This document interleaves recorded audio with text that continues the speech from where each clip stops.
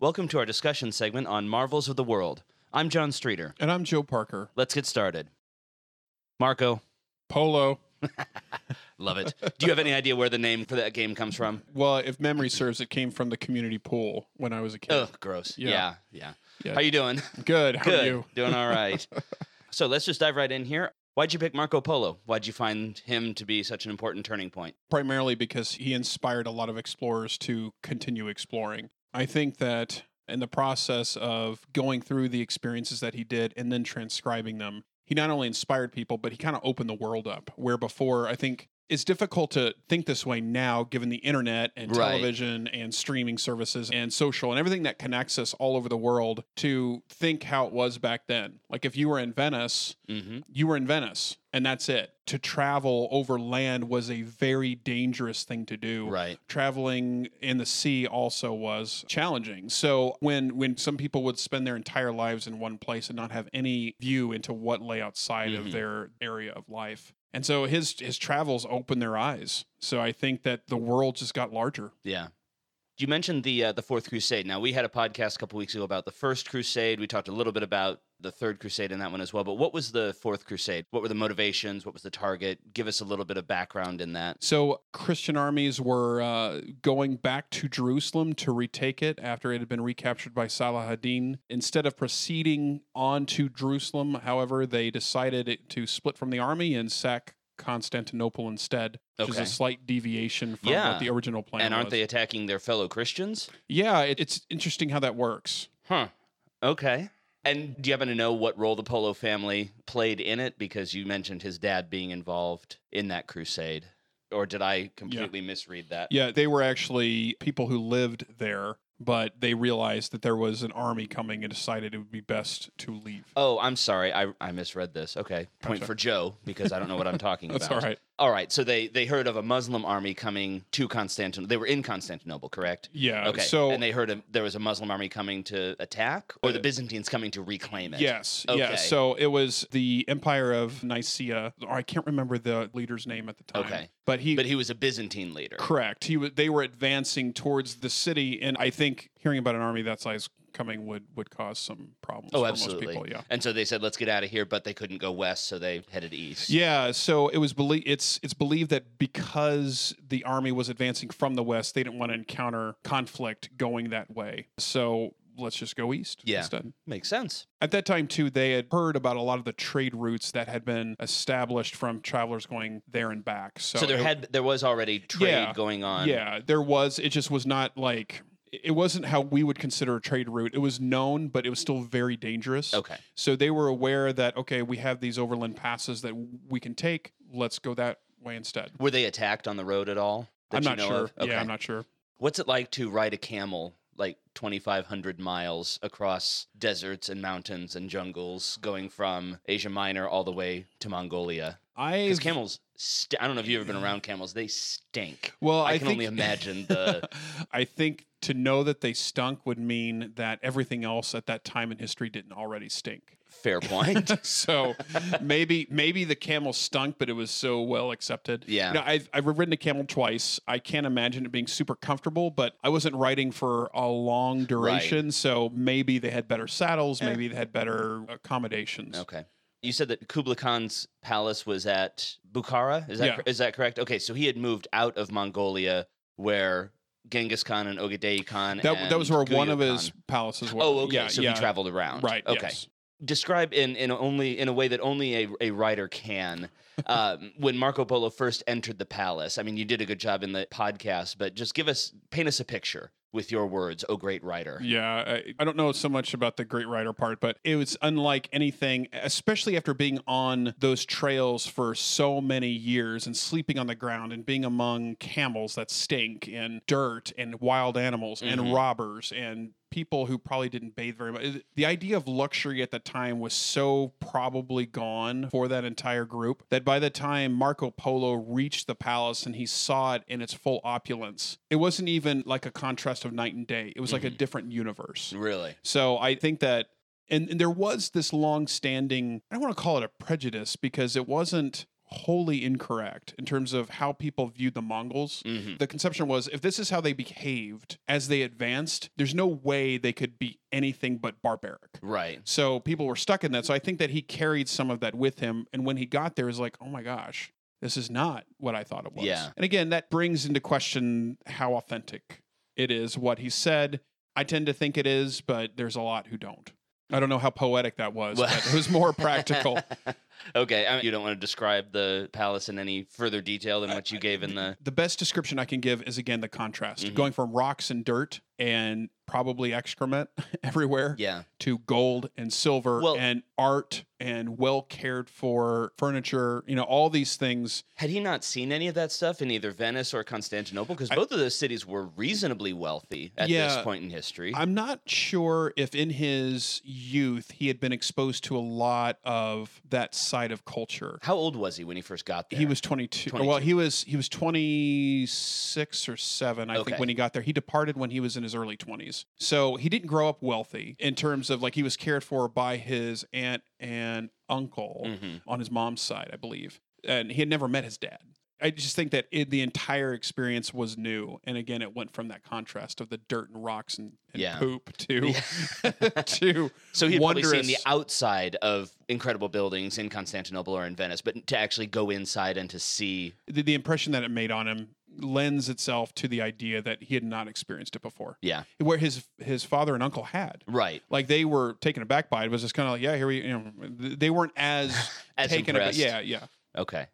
Jumping ahead, we'll circle back to some of the stuff that he saw and all of that. But you mentioned that the writings of, or the Travels of Marco Polo, the book, was not written by him. It was written by a friend. Is that correct? Right.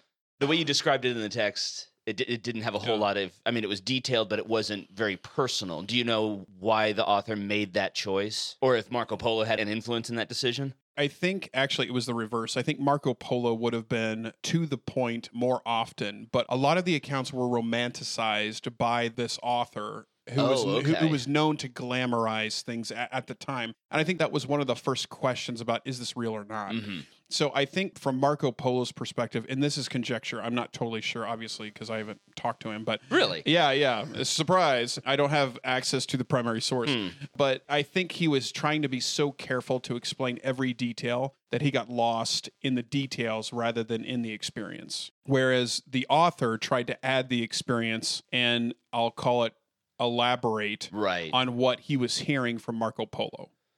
So it's almost like travelers today who are so focused on, I've got to get the perfect selfie in front of every single building or monument or place that I go, that you miss the experience of actually being in a different country and seeing all these incredible places. Yeah, that's a great analogy, but I would say Marco Polo was the phone taking the picture, and the writer was the person holding the selfie stick.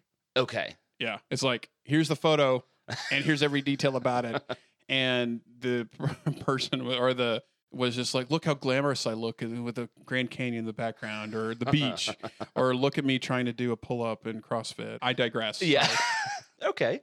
You mentioned that when he came back from his travels, he got involved in a war by mounting a trebuchet on a galley that he owned. Is that basically like mounting a 50 cal onto a speedboat that you own? Yeah, not very good for ship-to-ship warfare. More like a siege weapon. I thought that was. Sea. I laughed out loud when I was reading that. I thought, okay, that's an interesting way to. I'm going to go join the Navy by mounting a mortar on the front of my.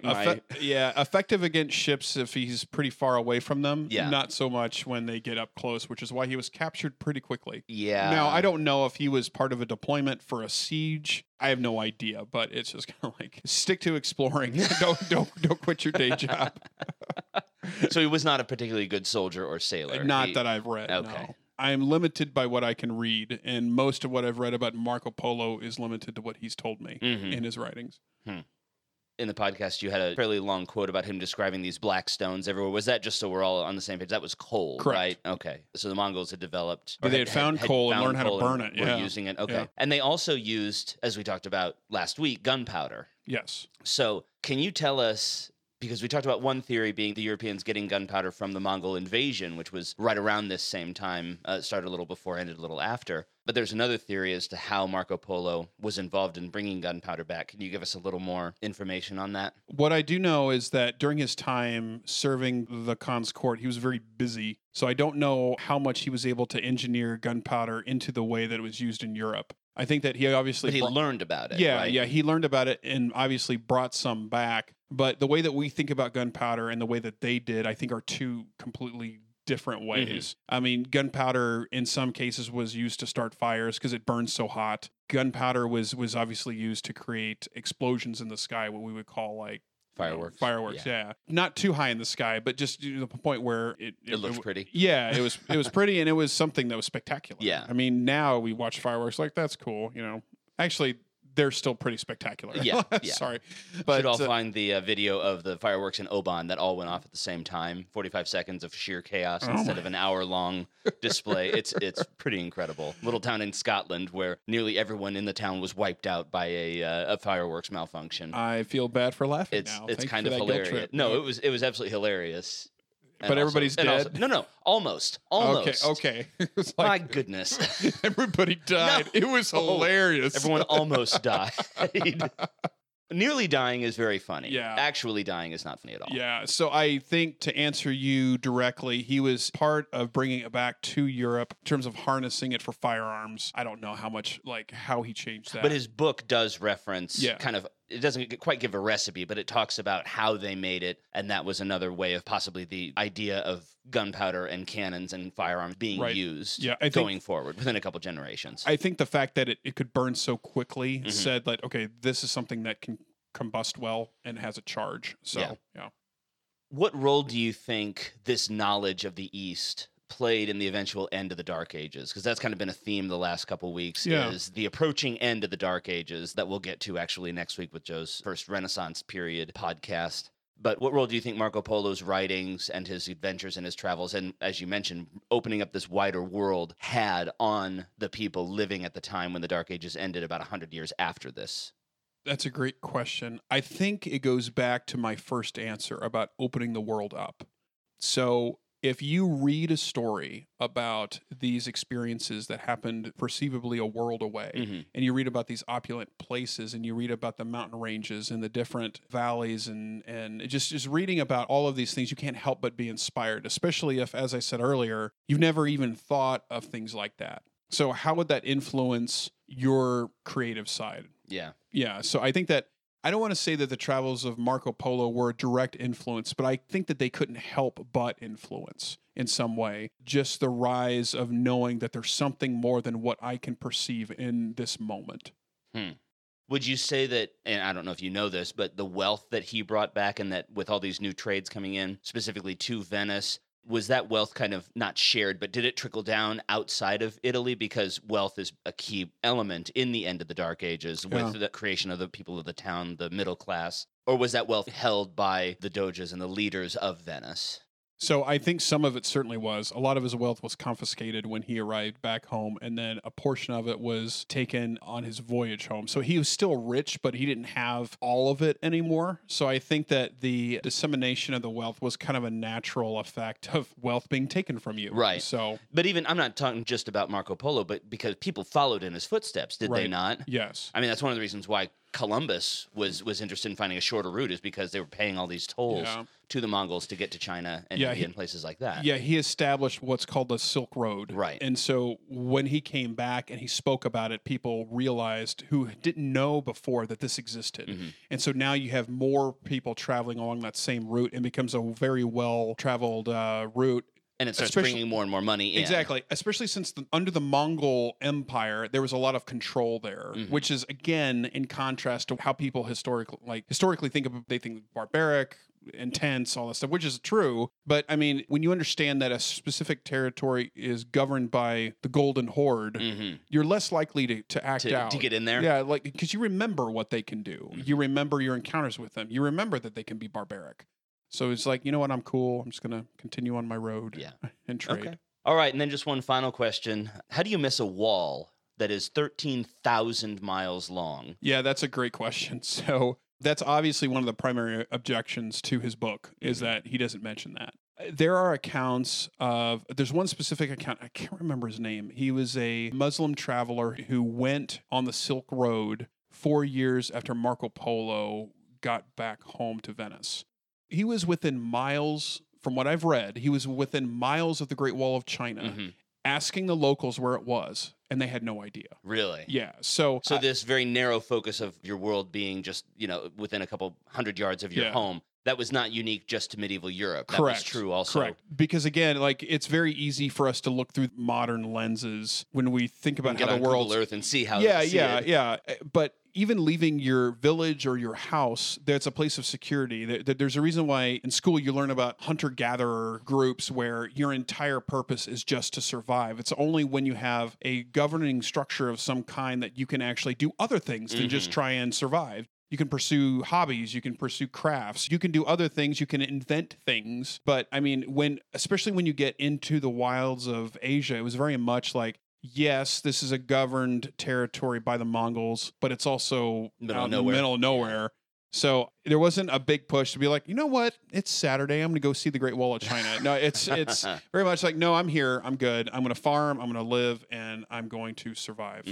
I said that was my last question, but I actually thought of one more, so I lied to you. My apologies. Set the stage for us, because next week we're going to be continuing this widening of our world. Draw us a line from Marco Polo to Christopher Columbus, and how Europeans, specifically, their worldview continues to expand over the next 150 years. Sure. I think with the Silk Road in existence now, it opened up this trade route. And so if there was a whole other world in Asia that to many people didn't exist before, the question now becomes, what else exists out there? Where else can we go? And so though Columbus was trying to find an easier route, aside from traveling that Silk Road, there was still that sense of wonder, just like, we know that Marco Polo, he didn't discover something, but he made us aware of something. So in those terms, what else can be made aware of through travel, through exploring areas that we haven't been to before? And so I think that his venture into Asia made the world much larger. And so now that people realize the world could become larger, how much larger could it get? Thank you for joining us in our discussion of Marvels of the World. I'm John Streeter. And I'm Joe Parker. Be sure to leave us a review wherever you hear this podcast. It really does help. Thanks, and we'll see you next week.